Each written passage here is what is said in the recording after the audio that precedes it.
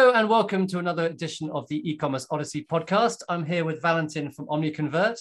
Valentin, could you tell us a bit about what you do? Hey there, I'm helping e-commerce companies to grow their business by caring about their customers, and we provide them with the data to know for which customers they should be caring more. Okay, so when they get this, is it tell us about, is it a solution? Is it a consultancy service? Is it software? How do you implement this? It's actually all of them. So mainly we have started as a software as a service company back in 2014. 2016, we were doing A/B testing, web personalization, and surveys. Google Optimize came to the picture, and we needed to reinvent ourselves. And that was the moment when we started to work with the companies to actually help them with consulting services. And we've built a consulting arm, which is pretty strong right now. And then we built another software, which is helping e-commerce companies to segment their customers and then to treat the customers differently according to how valuable they are for their businesses across all channels, across email, in-store, ads, or other channels like the website. So pretty much that's how it goes. And in the last year, we've also launched this project, which is called CVO Academy, and we are training e-commerce leaders, e-commerce owners, or digital experts and agencies towards how to improve customer lifetime value. So we've nailed a methodology called the CVO methodology, which is helping them to do exactly that. So we teamed up with a lot of authors and practitioners and experts in e-commerce that know the game of customer lifetime value, customer experience, and they help them to do exactly that. Okay, so tell us about how a customer would come to you. What's your kind of typical customer?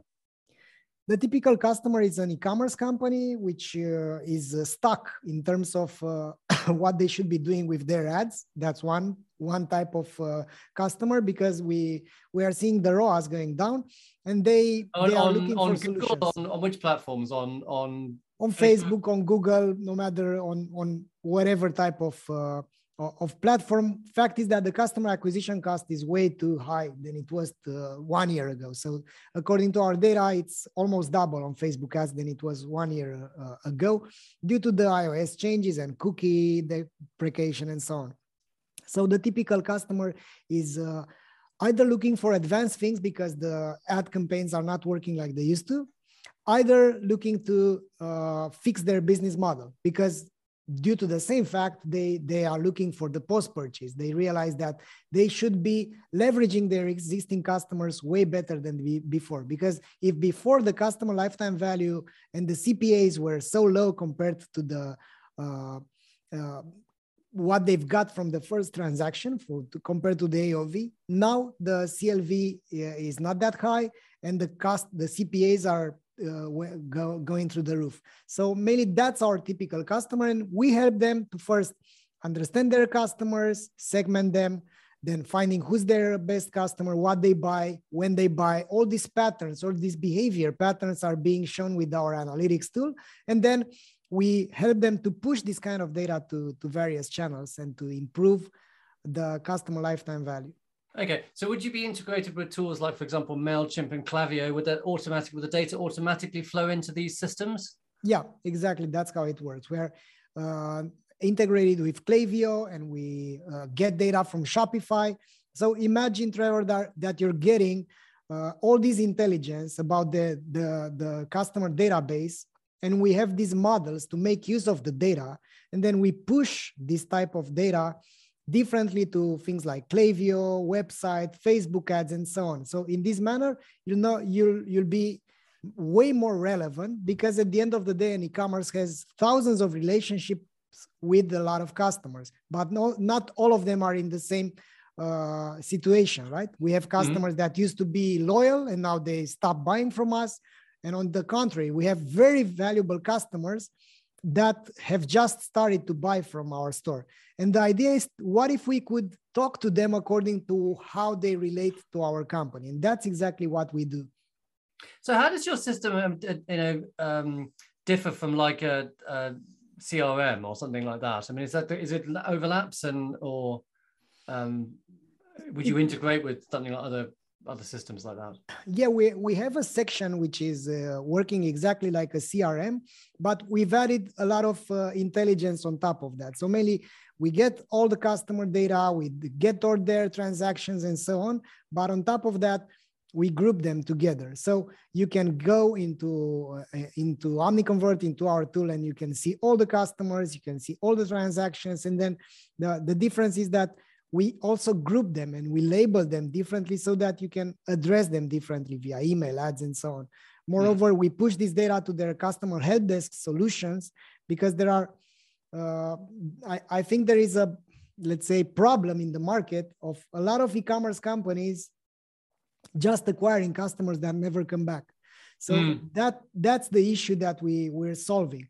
We help them to understand which type of customers they should be acquiring in the first place and how to treat them down the line in a personalized way without bombarding them with the ads 15% buy right now, whatever, so that they can have a, let's say, healthy relationship with them. So what kind of benchmark, I mean, if I was to come to you and say, look, you know, as a customer, what kind of benchmark performance would you expect? Do you think is a good performance? It's like, you know, an e-commerce site should aim for in this area. I know it's very broad, but give me some examples.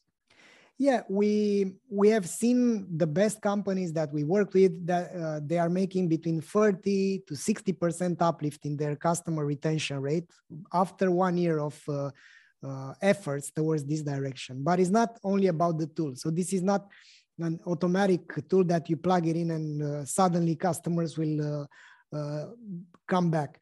It requires customer research. It requires product assortment. It requires a different customer experience. So what we have seen are these type of figures, and but the potential is fantastic because if you think it well, we have a benchmark. Like we aggregate data from 2,500 companies, e-commerce companies, which are pushing data to us. So the average customer retention rate is 23%. So that means. So what is that over what period of time is that? Throughout the entire lifetime of a store. So maybe 23 out of 100 customers are coming back to place another order on average. Of course, if you look at various different industries, you can see different figures, because if you're selling mattresses online, the purchase cycle is like after 5 years. But if you're selling something like food, nutrition, cosmetics, fashion, then the purchase cycle is shorter and the purchase frequency is higher. So mainly these are the benchmarks. We have put it over there, and I think it's crucial for a company to know. Is it something you've published or something? Yeah, it's a public Great, I should put benchmark, and you can see this by country, by industry. You can see, for instance, if you are in the nutrition business, how many of your top customers you should be having out of the total one. So, for instance, you should have around 10% of your customers being active and placing most of your orders and generating more than 30% of your revenue to be on the safe side if you're in this industry. So you need to use this kind of data, because otherwise you'll shoot in the dark. And there is that saying from Einstein, Trevor, that if you have a problem, you can't solve it at the same level of thinking as it was produced, that problem. So I think now that a lot of e-commerce companies are struggling, I think it's time to focus more on the customers and to understand more about why they are actually buying the products that you're selling. Because I mean, it's much cheaper to sell to your existing company than to acquire a new customer. I can't remember. It's 5 times cheaper. Is the figure? It's even more than that right now, because the Pareto's law is actually obsolete. So it's like more like 5 to 95. So mainly it's up to 18 times more cheap to address a customer that's already having a relationship with you. And this is pretty easy to understand, because now the competition is higher than it ever was. And the consumers have more control than they ever had. I mean, if we want to change the grocery that we're using, we are just swiping. Yes. Right. Yes. It's so easy to switch from a company to another. And that means the arena right now is to delight your customers, to do more than selling the same products that everyone is selling.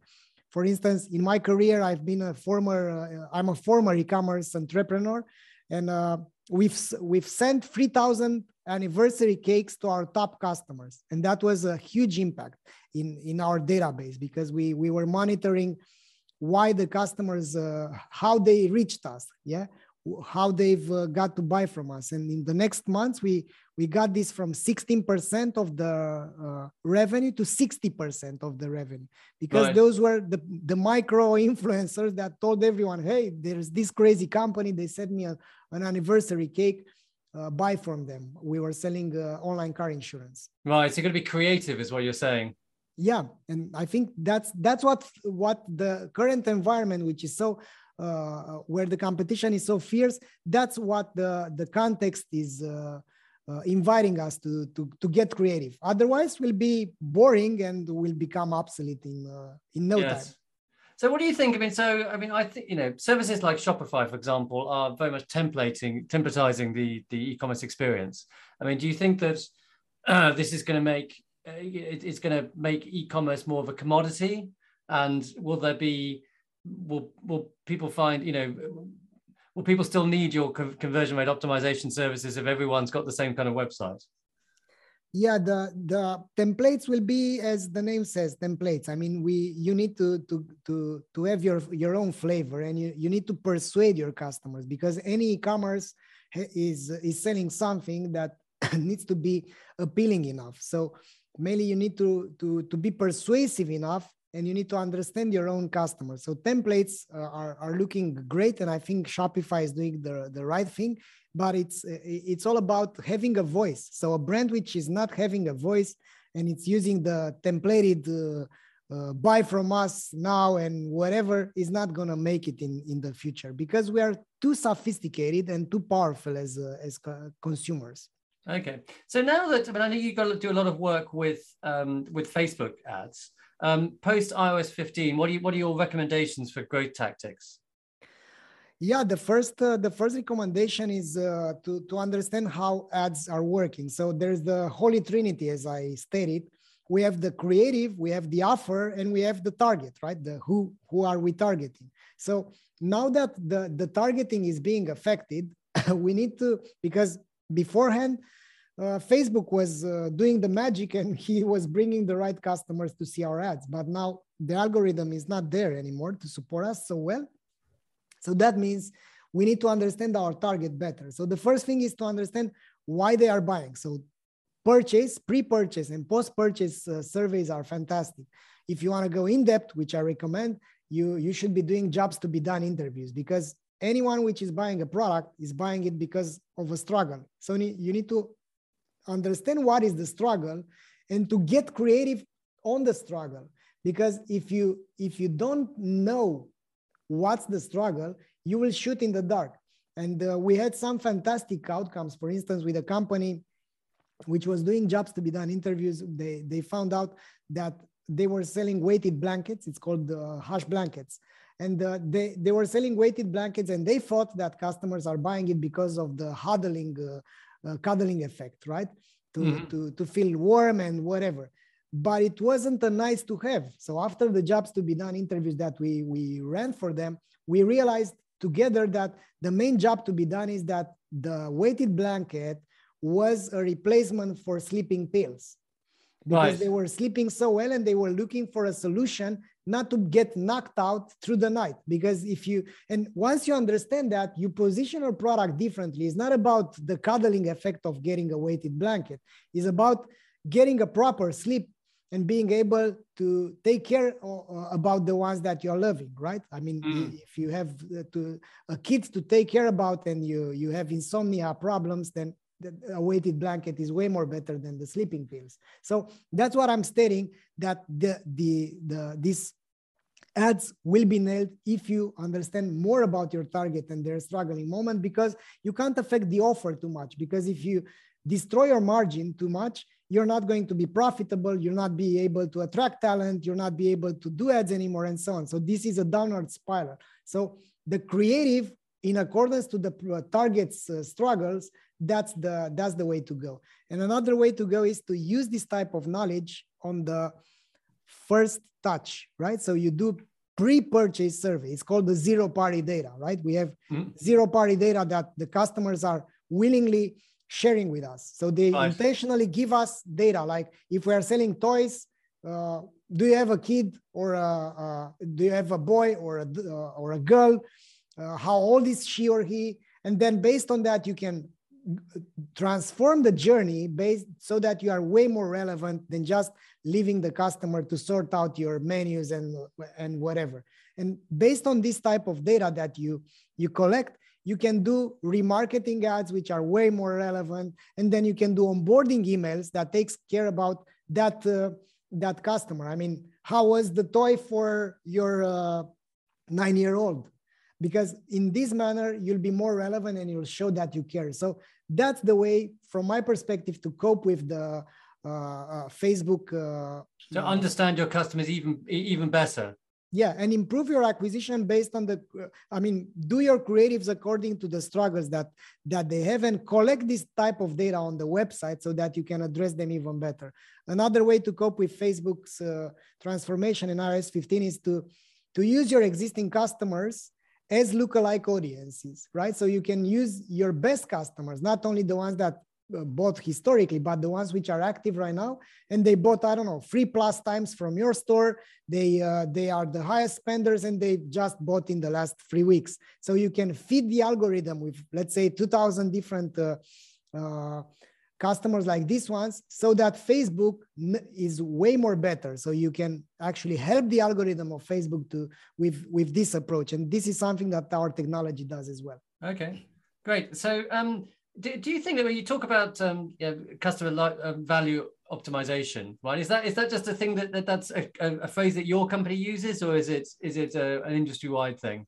Yeah, we actually made a lot of companies to use it after we articulated back in 2019. So this CVO methodology is now, let's say, applied by many other companies. So we are working closely with 10 different agencies at this moment that we are training, and we are in this business of helping agencies diversify their activities and make use of the data. Because if you're sending emails, if you are doing PPC campaigns, if you are doing creative stuff, all of those should take into account who's the ideal customer, what kind of segments you can use in your approach. And the CVO methodology has some steps. I mean, it starts with customer research, customer segmentation, customer experience, and we have very good successes with this. We have many companies using it. So do you think people are going to stop talking about CRO and talk about CVO? Do you think one's going to replace the other? These are going to be complementary. So while CRO is taking care only on the conversion part, the CVO takes care about the acquisition, the conversion, and the retention. So mainly, you can't do CVO unless you optimize the conversion rate, right? But we took the data-driven approach, the analytics approach, the audit approach from the CRO, and we applied it to all the other channels, and looking at getting out of the website-only approach. So if you think it well, CRO is focusing on a single metric, which is conversion rate. And many times it's not only about the conversion rate. So because you can increase the conversion rate, decrease the AOV, decrease the profit, and then the company is going to become way more less profitable than it was with the lower conversion rate. So I think the metric itself and the naming itself should be changed. And our approach is that most of the agencies that we're working with are coming from the CRO context, because they have all this process to do the analytics, to use the persuasion principles. Of course, you can do black optimization or white optimization. You can trick customers to buy and then have the buyer's remorse, or you can persuade them to actually get what they need. Mm-hmm. So what are your tips for increasing customer lifetime value? Yeah, one of the important things over here, if you want to increase the customer lifetime value, is to understand what's affecting the customer lifetime value. Besides, let's pretend that you know what customer lifetime value is and that you are measuring it. Why don't you explain to us what customer lifetime value is? Yeah, the customer lifetime value can be measured based on the revenue, based on the gross margin, and based on the net margin. The gross margin is my way to go because it's more relevant than just looking at the historical revenue. Because if you have a margin of 20%, it's a whole different game than having a margin of 70%. So I'm looking for the gross margin because with the net margin, there are other costs that you can put in the, on top of the expenses. So mainly the customer lifetime value is the predicted margin, gross margin that your company is going to get from a customer throughout the entire lifespan of that customer. And in order to measure it, you need purchase frequency, you need customer retention, you need AOV, and you need the lifespan, which is generated by the customer retention. So that's how it's being measured. The problem with CLV is that it wasn't so far a way to monitor it properly. And another problem with it is that many companies are just using it once, right? They calculate the CLV once a year. But the idea with the CLV is to optimize it. And our proposal is, instead of optimizing for conversions or traffic or revenue, optimize the customer lifetime value, because an e-commerce is made or broken by the balance between customer lifetime value, how much you are getting from a customer, and customer acquisition cost, how much you are spending to acquire that customer. And these ratios should be more than 3-to-1, right? So you should be getting $3 in gross margin for every dollar you spend to acquire that customer.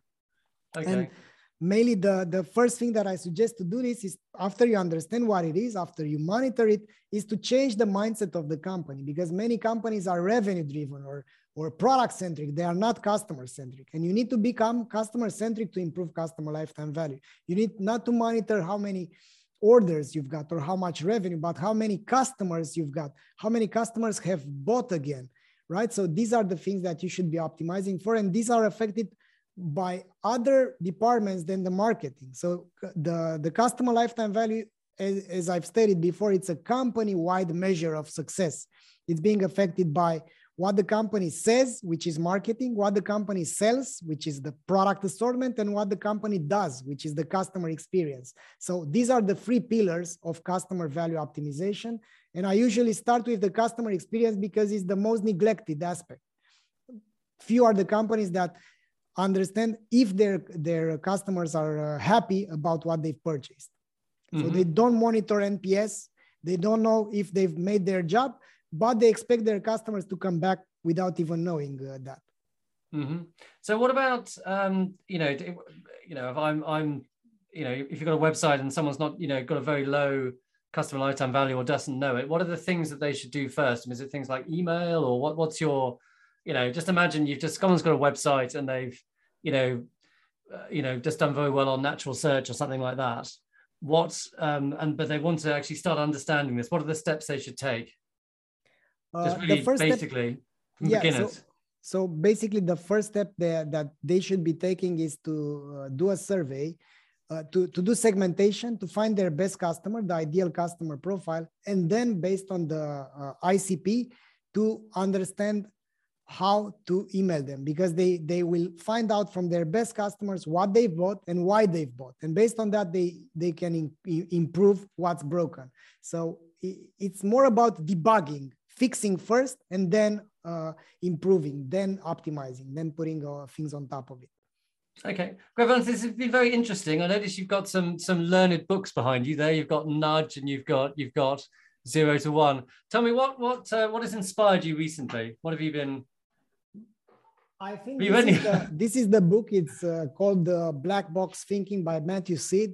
It's a very great book, and it's helping the entrepreneurs. It's also helping other people than professionals and experts as well. Okay, is that your tip? Is that your latest tip?